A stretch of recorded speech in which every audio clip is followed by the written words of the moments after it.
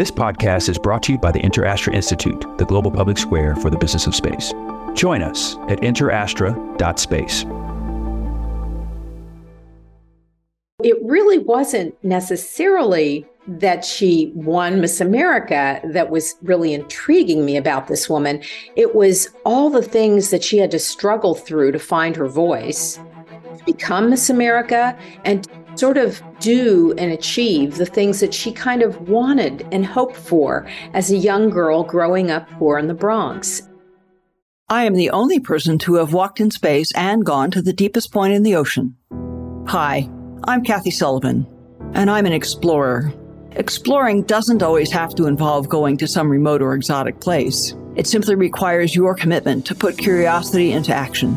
So join me on this podcast journey as I reflect on lessons learned from life so far and from my brilliant and ever-inquisitive guests. We'll explore together in this very moment from right where you are. Spaceship not required.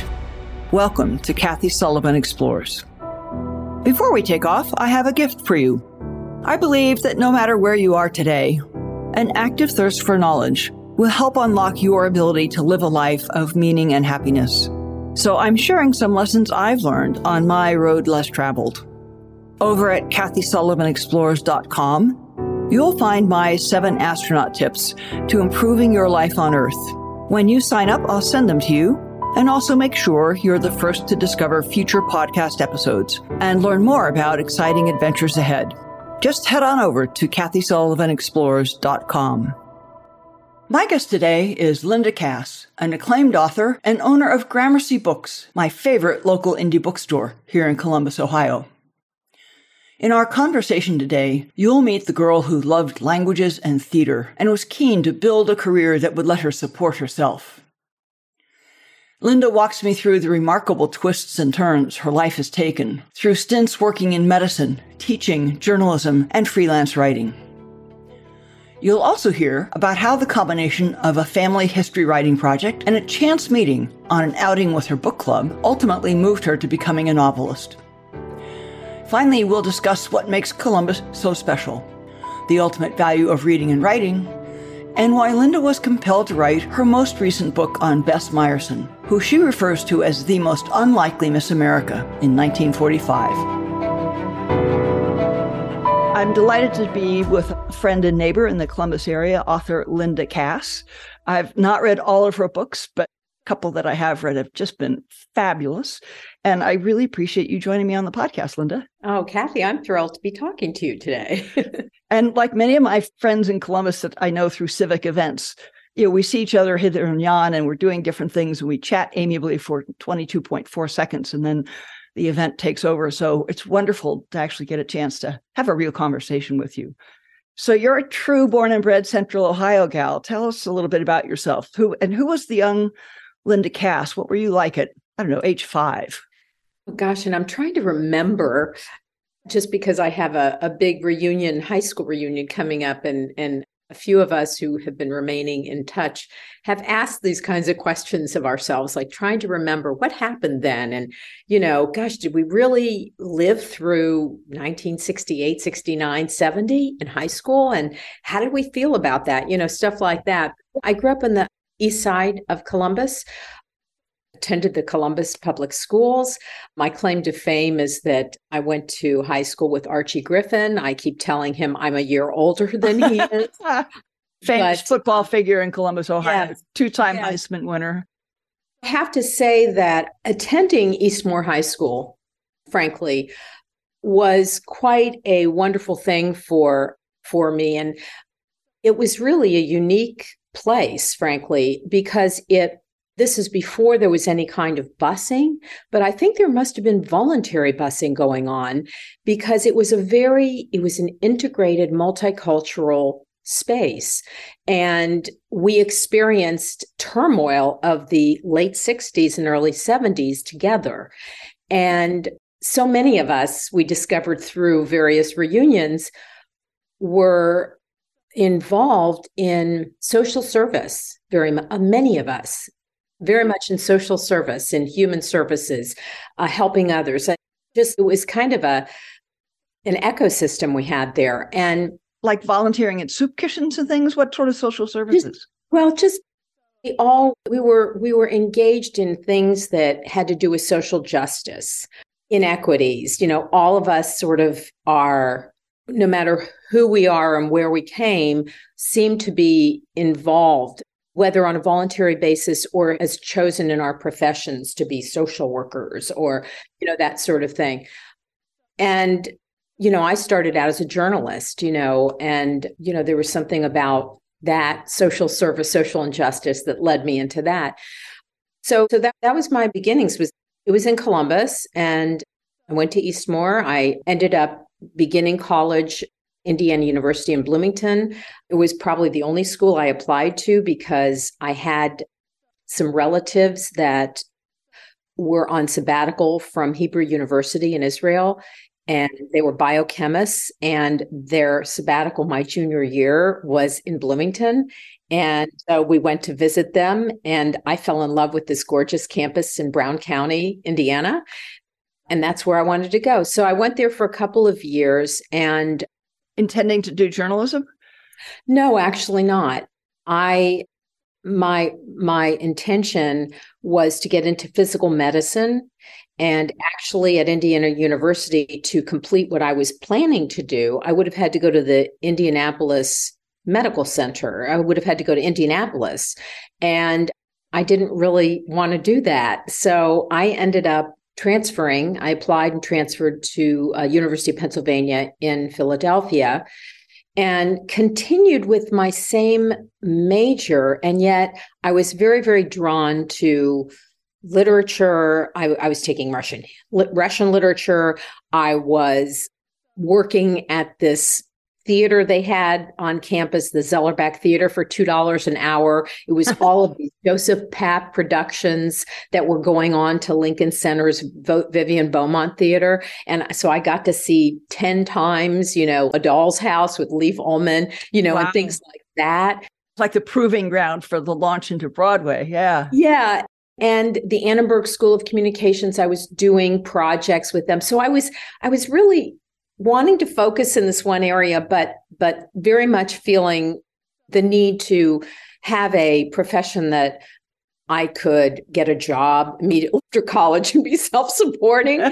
So I did that, actually. And most people don't know this about me, but I actually graduated and had, I'm trying to think how many internships I had to have. It was in physical therapy, and I had 3 6-week internships. 2 of them were in New York City. One was in Washington, D.C., at very prestigious institutes. And I ended up getting a job moving back to Columbus afterwards and getting a job at Dodd Hall, which is a rehab facility in town. In rehab, yes. And I was doing heavy rehab.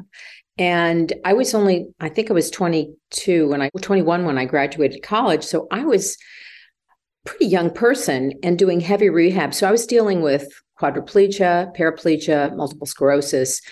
And after 1 year, I found it overwhelming for me. I couldn't, It was very sad. I was living at 24 hours a day. An emotional drain. It was an emotional drain for me. And as much as I adored what I was doing, and I was a little person too, it's physically taxing. Yeah. So I ended up continuing in physical therapy in an elderly facility, doing physical therapy while I put myself through graduate school at Ohio State. And it was in journalism where I got my master's because I wanted to write about medicine. So wait. You've got this medical background and degree, and you're a physical therapist. And just like that, OSU lets you into graduate school for journalism. And what kind of sales job did that take? No, well, I had very good grades, and I applied, and actually they had a program at Ohio State at that time that was called medical communications, and actually that's what I applied to be in, medical communications. And the advisor that they assigned me said, you have a medical understanding. You have no business being in medical communications. You want to write about medicine, so you should be in journalism. And so, I did. I really wanted to write consumer journalism. I ended up. What does that mean? Well, I didn't want to write for medical journals. I wanted to write for the public, general public. My North Star at that point was there was a journalist at Newsweek, Matt Clark, who was their medical writer. And that's who I wanted to be. So I'm curious, I want to reach back for a second to Eastmore and being in high school when the civic unrest, the riots, the protests of the late civil rights era and the 1968 Democratic Convention, the shooting at Kent State. I remember those moments too. They were tumultuous. They were like January 6th on steroids over a number of months. And I remember at about the same age, thinking, a couple of years older than you, frankly, wondering if everything I knew was coming apart. Was that tumultuous and frankly scary at that young age? I'm wondering if paying attention to the journalism and the writings at that time, do you think that in any way planted a seed about your interest in communication and writing? Or were you always did you read a lot as a kid and enjoyed writing even as a kid? Where's the through line on coming back to journalism? I mean, I think that I was always curious and I was always a reader. I was on the school yearbook. For me, I'm not sure how it began. I think that being part of all that history being made then certainly was part of my growing up. It became part of my DNA in a way. I'm sort of a learner by nature, I guess you'd call me. I always like to learn. I mean, I'd be happy to go back to college now. I'd be happy. I did actually take some workshops at Ohio State when I was, I don't know, about 15 years ago, which got me started, that really kind of turned things for me from being a journalist to being a novelist. But yeah, I am a learner. So these events that happened then, which, yes, a time of huge polarization like today. And sometimes when we think about where we are at the moment, we sometimes forget or some people haven't experienced what you and I have in what happened then. And so that probably was there in me. And I wanted to, I just wanted to find out about other people. And journalism is certainly a way you can have a license to ask people questions and learn about them. Yeah. So I really liked that a lot. And when I did start writing, and while I was at Ohio State in graduate school, I did immediately, through one of my magazine writing classes, connected with a senior editor at that time at Columbus Monthly. I think Columbus Monthly was only 3 years old at that time. And it was really, they did a lot of really big magazine pieces, 10,000 words. And they were, I'm, of course, budding kid, young reporter, graduate student. Of course, I had an idea for a story for them, and it turned out to be a cover story. Wow. 6 months later, it was about emergency rooms in Columbus. And of course, I was interested in focusing specifically on medicine. So that's what I did for a little while until I finished graduate school. And I was married at that time. I had a first short marriage. Test marriage, it's called. I ended up going with my then husband to Detroit. He was a television producer. And so with my clips and whatnot, I was able to make a pretty good writing life for myself there. I was a stringer, a part-time correspondent for Time Magazine's Detroit bureau. That's back when the national magazines actually had bureaus. Yeah, exactly. Actually had presence everywhere. Yes. And so I did a lot of stories. At first, I did medical stories for them, but then, they needed to use their part-time correspondents to do everything. And that's what branched me out. And I did everything from big education stories, contributed to cover stories on education, to going to Flint, Michigan, and getting to write a story on the trend of male dancers. Okay. I mean, it went a range of things. Yes. I had some really interesting experiences. And then I was also teaching magazine writing at Wayne State at that time, and writing for a hospital newsletter. So I kind of patched several things together and had a full-time job of writing and teaching then. But all freelance, basically. Yeah. The writer's equivalent of today's gig economy, right? You're stringing together a lot of different assignments, but it gives you a lot of flexibility, which can be really helpful in managing a life and a marriage and a family. Yeah. And it was fairly regular too, even though they were all freelance. I mean, I was regularly doing the pieces for Time. And I had a schedule, teaching magazine journalism at Wayne State. And this newsletter I was regularly the editor of the hospital newsletter. So I had some things that were dependable, and it worked out just fine. What kind of time frame are we talking here? Middle, late 70s? That would have been late 70s. That would have been the late 70s, around 78, 79. Yeah. Where does the story go from there? How does Linda end up back in Columbus, where you've been for many years now? That's crazy. I mean, I'm one of these people, Kathy, that I just like to go where things lead me. And if I find something that's really interesting, I kind of pursue it, and it's sort of this thing about, when opportunity meets preparedness, I guess that's luck. Yeah. So while I was in Detroit, I had done a number of, I was also writing for the Detroit Free Press Sunday magazine. And I had done a big profile of a pretty well-to-do guy who was the owner of the soccer team there, the Detroit Express. And these are the days when cable television franchising was suddenly coming to be multiple channels and whatnot. And sort of was like the internet today, or AI at this point. Yeah, AI today, goes beyond internet. But it was really intriguing. And so was he getting into that business? He was being pursued by what was then Warner Amex Cable Television. Got it. So Warner was part of Warner Communications and American Express. Those two companies divorced years later and became Time Warner. Okay. Right. But back then it was Warner Amex, and individuals came into town to franchise the Detroit suburbs. And what they did in doing so is they always looked for well-connected, high-level individual who they could partner with. And so they went to this particular individual. His name was Sonny Van Arnhem.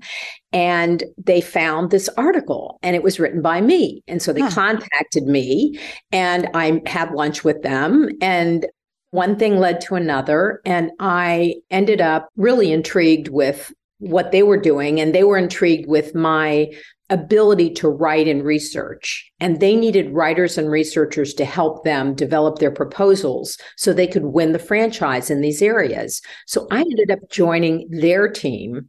And then my then husband got a job in New York. And so I was able to join the New York office of Warner Amex, but in their public affairs department because of my journalism background.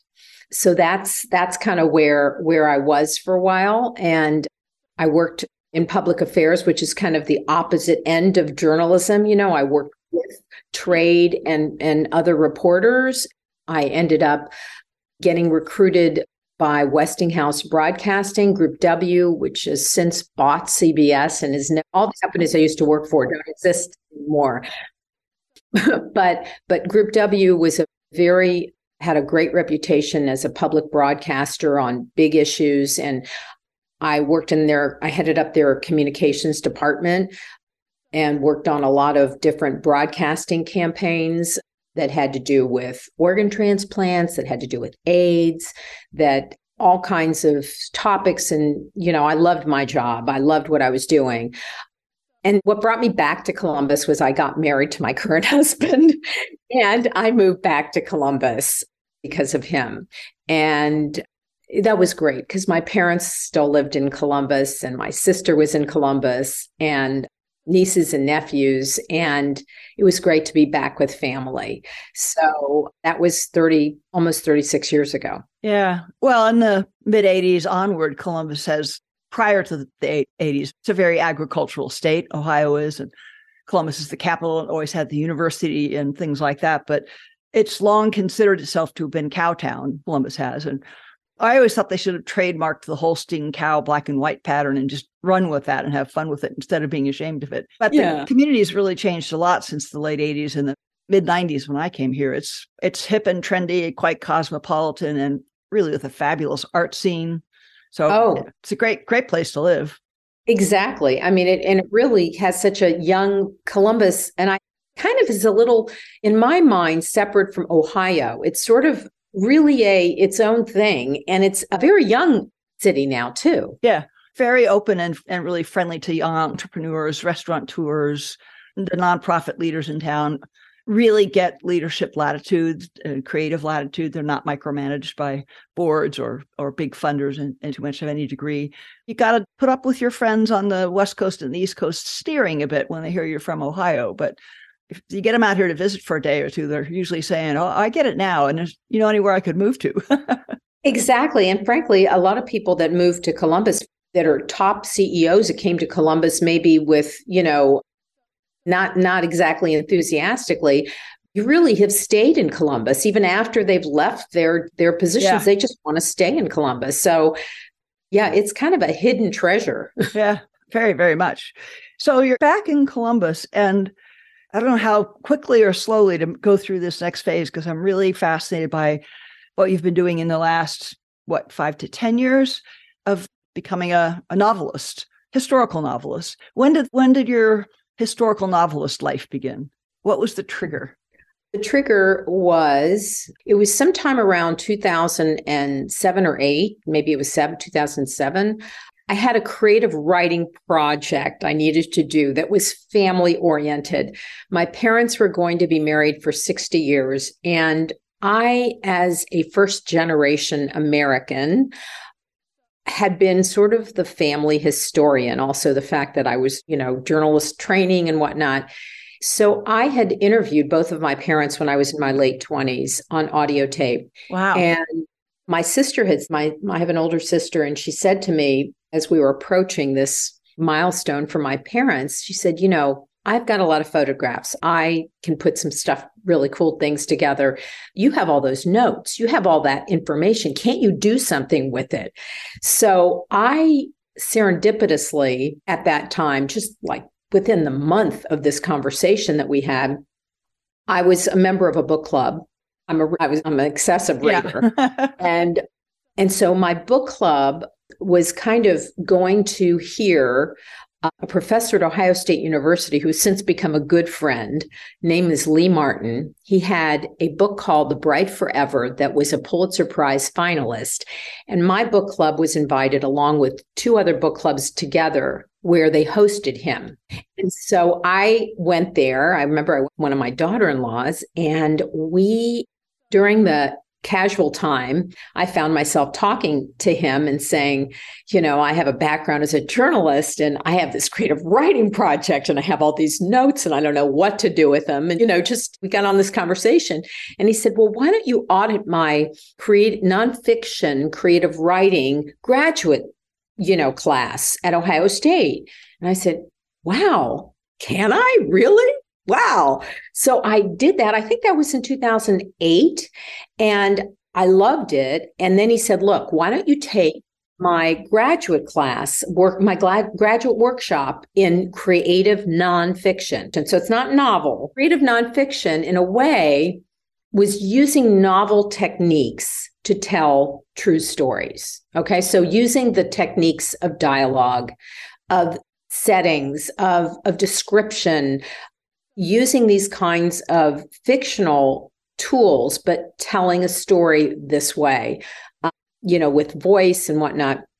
So I took his creative nonfiction graduate workshop. There were 12 people in the class. I was definitely the oldest person in the class. This is in 2008 even.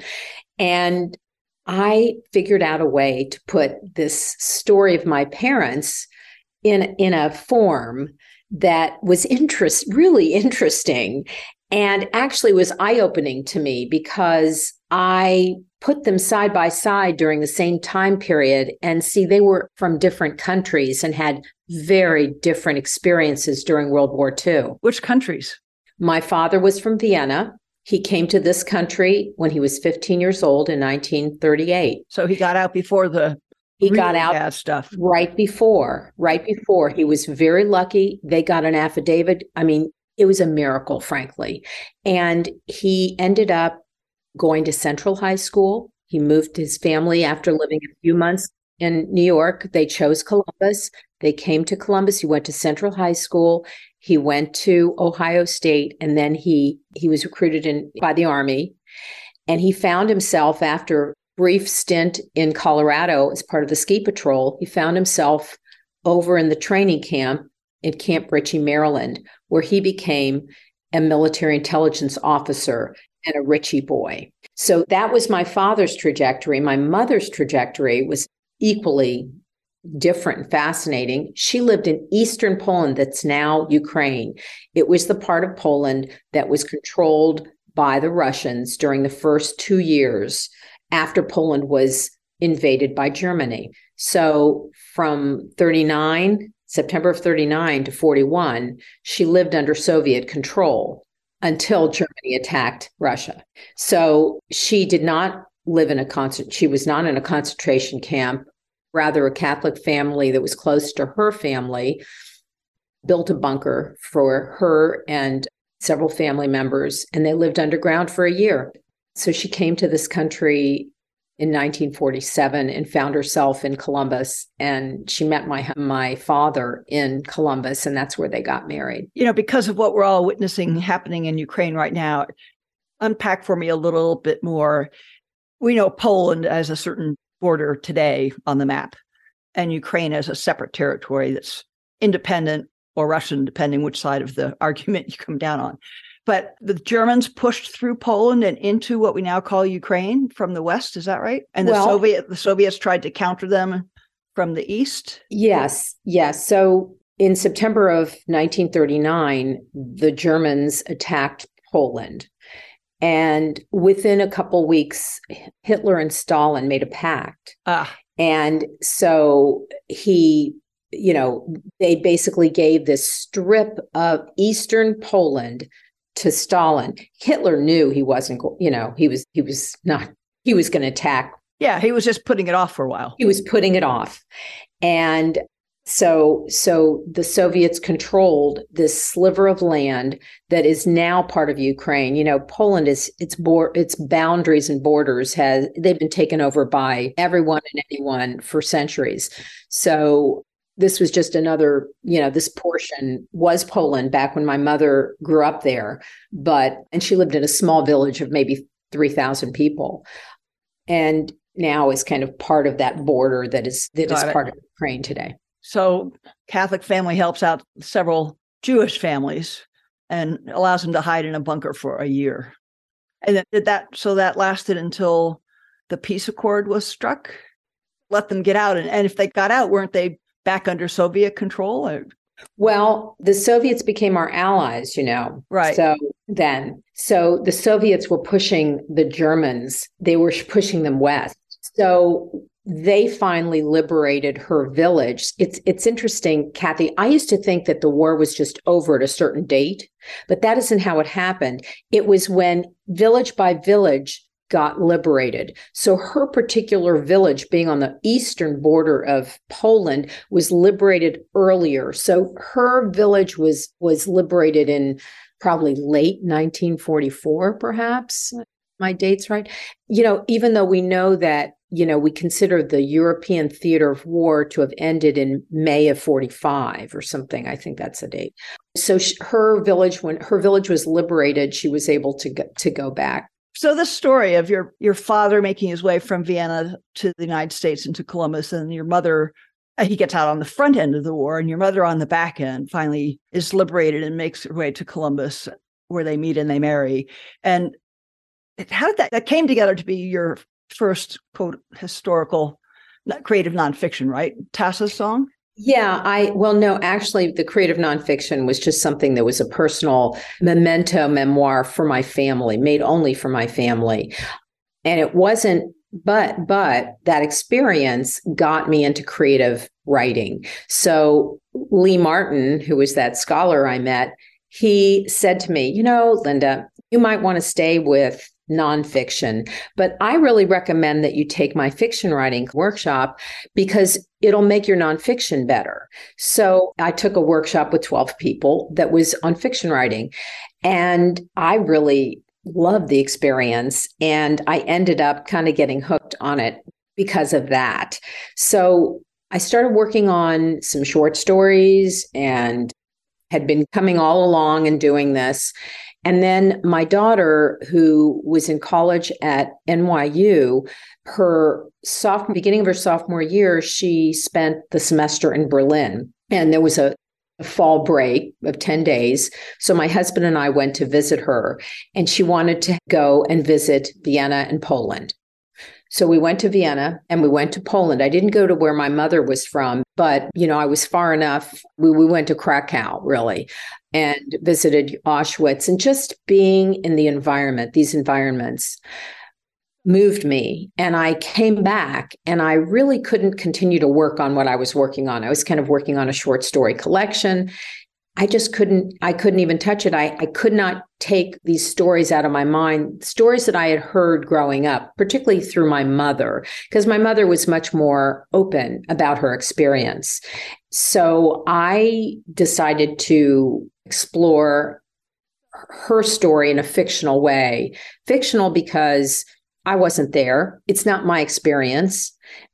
And to tell a real human story is sometimes more truthful and more effective than coming up with just a fact by fact, biography. That's what you get too often in school. It's just dry facts, and there's nothing living. There's nothing emotive about it. There's nothing that pulls you into it. And I think every person I know, however bookish or schoolish they were as a youngster, when you're living now and seeing events happen, or you stumble on something like Tassa's song that tells you what that time was about in a different way. The common line is, why didn't they teach us this in history? Why didn't they teach us history this way? So we had some more vivid understanding of the making of history and of the experience of being alive when big events are happening, as they are now. Exactly. And I was really wanting to understand, how does someone survive? Was on my mind really was, here I grow up and, I had a high school experience, even though there was a lot of turmoil going on, but my life was regular. I was not experiencing war directly. And here I knew stories that my mother had told me about her life and how most everyone she went to school with didn't survive, and how she lived underground. I'm trying to understand, what was that? What did that look like? And even, a story that I included in Tassa's song, at least the truth of it, being that she was separated from her mother for 5 years. Her mother was taken by Russians in a Siberian work camp, and that they were actually reunited. It's shocking. It's a miracle. And, I just really questioned, how does someone psychologically even survive this kind of experience? So I wanted to explore it. And one way that I sort of did, just this is part of my own love of music, but I made the protagonist, who is based on my mother, but not my mother, a violin prodigy, because I figured music would get her through. And I made her, a violinist, because you could carry around a violin from place to place. So music really kind of threaded through Tassa's song. And, I did take the touch points that were true, but in the process of writing, Tassa became her own person, not my mother. And, and I just took her story from child at 10 to a young woman on a boat coming to this country. Yeah. So I learned a lot about, not necessarily my mother's exact experience, but I did learn a lot about what that had to have been like, because I did have to do a lot of research. I was just going to ask you, so you've got the insights and stories from your mother. You've got the experience of being on the ground in Vienna and in Poland and getting that really vivid sense of place and feeling and culture. What was the rest of the research that you did and needed to do? And what were the sources that helped you fill all that in and create that full tableau of what became the story? Well, everything concrete to create that authenticity, whether it was the clothes people wore, the food they ate, the books they read, that all came from research and just better understanding how radios became important to them, getting information. Do you find that kind of insight in books, or do you go through newspaper clippings and look at, newspapers are a good window on a place and a time, what's for sale, and What are locals talking about? Everything from newspapers to books to movies. And understand also that I approached this, it's not like I was naive to World War II. Just because both my parents had experienced what they had, I was always sort of a student of World War II. I was always fascinated and had read books about World War II. And so I had like a lot of things already just, inside of me. Then I did a lot more research. You don't want to get too carried away with research because then you never create the right and create the characters and the scenes, but I made sure, the journalist in me made sure that the facts of that time period were absolutely authentic. Yeah. I know when I was writing my Hubble book, for example, more of reductionist scientist engineer mindset, I'm too prone to strip things down to just, we did this, we did this, we did this, we did this. And one bit of advice several other writer friends gave me was, as they read the draft, was tell me about the carpet in the room. Just get real about the texture of that moment so people can imagine themselves. They can't imagine themselves doing the thing you did, but they can imagine the smell of chlorine around the pool where you're training and the sounds and the noise. That's human experience they can kind of connect with. And then they feel more in the moment with you and understanding what you were going through, even though they don't understand anything about a spacesuit. And I think that's kind of what you're saying, to tell the reader enough about place and time and smell and texture that it becomes very real to them. Yes. And what also then they don't doubt where they are, and that it is in that time period. But then the other really important thing is to really inhabit the character so that I totally was inside that character. And I, when I was in the middle of writing it, I could imagine what that character would think, would feel, would do in a scene, how she would relate to other circumstances. You sort of walk in their shoes. Yeah. And that really also, that becomes the inventiveness on the page of fiction. But then it's grounded in all of that authentic, true history that's underneath. And do you have to inhabit to some degree each one of the characters in the book? Or if you get really into Tassa, does that her light, it's through her eyes? We can only fully inhabit ourselves as we go through life, right? We encounter other people and learn a bit about them, but we're the only one we fully inhabit. So how did you work that with dealing with other characters in the book so they're not just cutouts or mannequins? You do have to inhabit all the characters, frankly, even though they may not be your point of view characters. So I chose to tell really Tassa's story in a close third person so that it meant that anything she saw, she didn't see it. It couldn't be communicated because it was really so close. It was almost as close as being in an I first person, but it gives you an advantage being in third person where there still is a little bit of distance. So a very nearby observer. Yeah. That sort of experiencing the whole thing themselves and saying, but Tassa surprised me and did X. They're seeing her do things. Yeah. But it's really Tassa thinks, Tassa sees. Oh, I see. Okay. Feels, Tassa tastes. So it's what she experiences directly. But it's not I, Tassa, it's Tassa thinks. Yes. It's not I think, which is the difference. But it's still very close to inhabiting her and her experience. And so that's how I told Tassa's song. But there were other characters who were in scenes with her parents and friends. And, so I did, through the dialogue, I tried to understand them too. But again, I didn't understand them as well, perhaps, as them being more minor as I did her. The more people were on the page, the more I was. So, earlier this week, I had a similar conversation with actress Jan Alexander. She has played more than 100 roles over a really rich and vast, stage, big screen, TV screen career, quite remarkable. voiceovers and things in addition. And your description of what it took you to inhabit Tassa and be authentic in her relating her experience strikes me as very parallel to what Jane said about how what does she do to get into a character? And it's not a very didactic kind of studying as much as it's absorbing place and time and the script. Yes. I mean, you're performing a script. They're not fabricating the characters themselves, but to really make it alive, she had to do very much the same sort of thing that you're talking about. Well, that's a very perceptive observation, because there are writers who, I wish I would take acting classes, because there are writers that say their writing gets better when they take an acting class. Interesting. Because there is this similar kind of inhabiting of things, of situations. Yeah.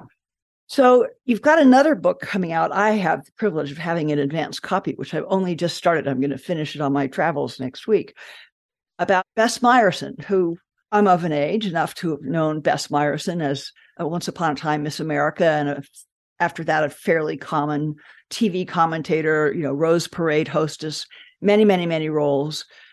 How did you decide that was a tellable story? And I guess this gets to another one of those questions. Of all the stories we all have around us, can you tell me what it is? What's that first hint that grabs you, that tells you there is a story there worth telling more broadly? There's a string I should pull, because it never occurred to me to pull the string on Bess Meyerson. Yeah. For me, I was just finishing a Ritchie Boy, and I'm steeped in World War II. I understand those dates back and forth. And of course, I knew who Bess Meyerson was. And in fact, I lived in New York in the 80s, and she was actually very prominent in New York politics. She rose quite highly in New York politics. But so it was probably February of 2020. I saw some article that mentioned something about Miss America pageant, and they mentioned Bess Meyerson, and they mentioned in the sentence the date she won Miss America, which was September 8th, 1945. Whoa. So when I read that, I went, wait a minute. That's 6 days after the official end of World War II. And I understood the context of the world at that time. And I'm thinking, this woman is Jewish. How the heck did she become Miss America then? It just, the whole thing really, again, my curiosity. I wasn't committed to writing any book. But I thought, I'm gonna go get a biography. I'm going to the library and seeing what I can find out about this woman, because this is kind of interesting to me suddenly. So I got 3 different biographies, and I learned a whole lot about this young girl growing up. And my other 2 books are the same. I'm really interested in that coming of age of people. I'm interested in the kind of how their moral and psychological development, the underpinnings that, kind of gets them to early adulthood. That's the area that seems to be right now. That's just kind of where I can find myself. It's what I'm interested in. That's what I'm curious about. So I was most interested when I started reading about her. Her background was absolutely, I had no idea. I had no idea she grew up poor in the Bronx, that her parents were Russian immigrants, that she was a talented piano prodigy, that she attended LaGuardia's famous High School of Music and Art. There was a public high school, kind of like Fort Hayes High School is in Columbus, right? And here she attended this school. She was accepted there. Students from the 5 boroughs, very hard to get in there. And she was accepted. And she ended up, you had to learn a second instrument. So she learned to play the flute as well. And in the Miss America contest, by the way, P.S., she played the piano and she played the flute. Wow. So it really wasn't necessarily that she won Miss America that was really intriguing me about this woman. It was all the things that she had to struggle through to find her voice, become Miss America, and sort of do and achieve the things that she kind of wanted and hoped for as a young girl growing up poor in the Bronx. And so I just deal with her from 1936 to 1946. When she was 12. The reason being that she was at her adult height of almost 6 feet when she was 12 years old. Now, you can imagine almost 6 foot 12-year-old does not feel very pretty or very attractive. In fact, she thought of herself as a gawky, awkward, ugly duckling. Yeah. And so this is who she was. And you know, how do you become that Bess Meyerson that we know publicly? Yeah. Yeah. And she was never, and understand also in her culture, she lived in one of the first cooperative apartments in the Bronx called Sholem Aleichem. And her community, all these immigrants that she was around growing up, beauty was not one of the top things you check off. It was achievement. It was music. It was art. And those were the things that were important. So she was the most unlikely Miss America ever. Can't wait to read it. Yeah. So that's what became appealing to me because, here I grew up with immigrant parents. I understand being different, being sort of an outlier a little bit. And I was intrigued by her and I wanted to inhabit that woman and see what happened. I love it. Well, we're coming close to time. I've just loved, I go on for hours more. I'm curious about one other thing, though, with the role that writing has played in your life and the very many ways that you've pursued it, from true journalism to creative nonfiction and the historical stories, semi-historical stories you're writing now.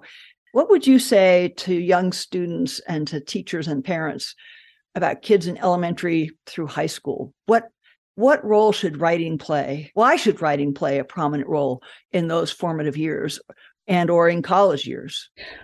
I think, first off, I think reading, students should be encouraged to read whatever they want to read. I mean, seriously, if it's a comic book, they should be reading a comic book. Just read. Just read, because you read and when you enjoy that experience, you want to read more, and you read, you learn more. And when you learn, you can, be more of a empathetic human being that understands the world around you and understands yourself better. And writing also is so wonderful, no matter what profession you're in, because it allows you to express yourself and express your experiences. And whether it's just expressing it, in a letter to your mother or your daughter or your friend, it's a great skill that unfortunately people don't value as much today. And I think that the arts, the humanities, reading, writing are just essential. My father was an engineer. I trained as a scientist, and NASA turned me into a quasi-engineer. I remember my father, when we were very young, saying, it doesn't matter if you're the smartest thing on 2 feet in all of North America. If you cannot express your ideas clearly, they won't ever matter. Clearly enough that someone else can carry on something you care about, or clear enough that someone is impelled to join you in a cause, or whatever that is. But it was almost saying, if you value yourself and your ideas at all, you should invest in learning to express yourself well, speaking, writing, whatever. And he definitely agreed, and I would certainly agree that voracious reading is one of the best precursors to some good writing. If you feel moved by a piece of writing, something about that phrasing, it sticks with you, and it guides you to find a compelling way to express what moves you to other people. Well said. And we don't witness everything, and we need more witnesses. We need to remember things, and writing helps people remember. And it helps ensure that we get multiple perspectives on anything we've experienced. I wrote my Hubble book back in 2017 and 18, and in the course of writing it, something that amazed and shocked me is I realized how little of the world I was in I actually saw and understood. And I likened it to pick any sporting game you want to watch and imagine yourself being outside the fence, having only a little peephole to look through. And you see through that little peephole, that's the game you see. But people are up in the bleachers or up in the press box or down in the dugout or whatever. They're seeing the same game in a very different way. That thought occurred to me. And then a book just came out called The New Guys, done by a writer that talked to many people in my astronaut class. and many of the executives that surrounded our group. And now it was like seeing the life I lived through 45 different viewpoints.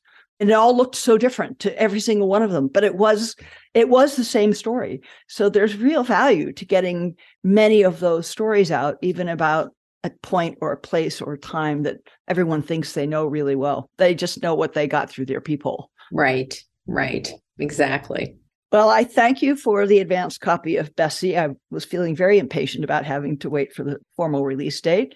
And I do hope you're going to continue writing for many, many, many more years to come, because I love the way you tell stories. Oh, well, thank you so much, Kathy. I really appreciate it. And I appreciate you having me on your program. And I really enjoyed our hour together. We'll do more of it. See you at Bexley Library somewhere down the road. Thanks so much for joining me on today's mission. For more solo shows and deep dives with incredible guests, along with all the ways to get the podcast and much more, head over to KathySullivanExplores.com.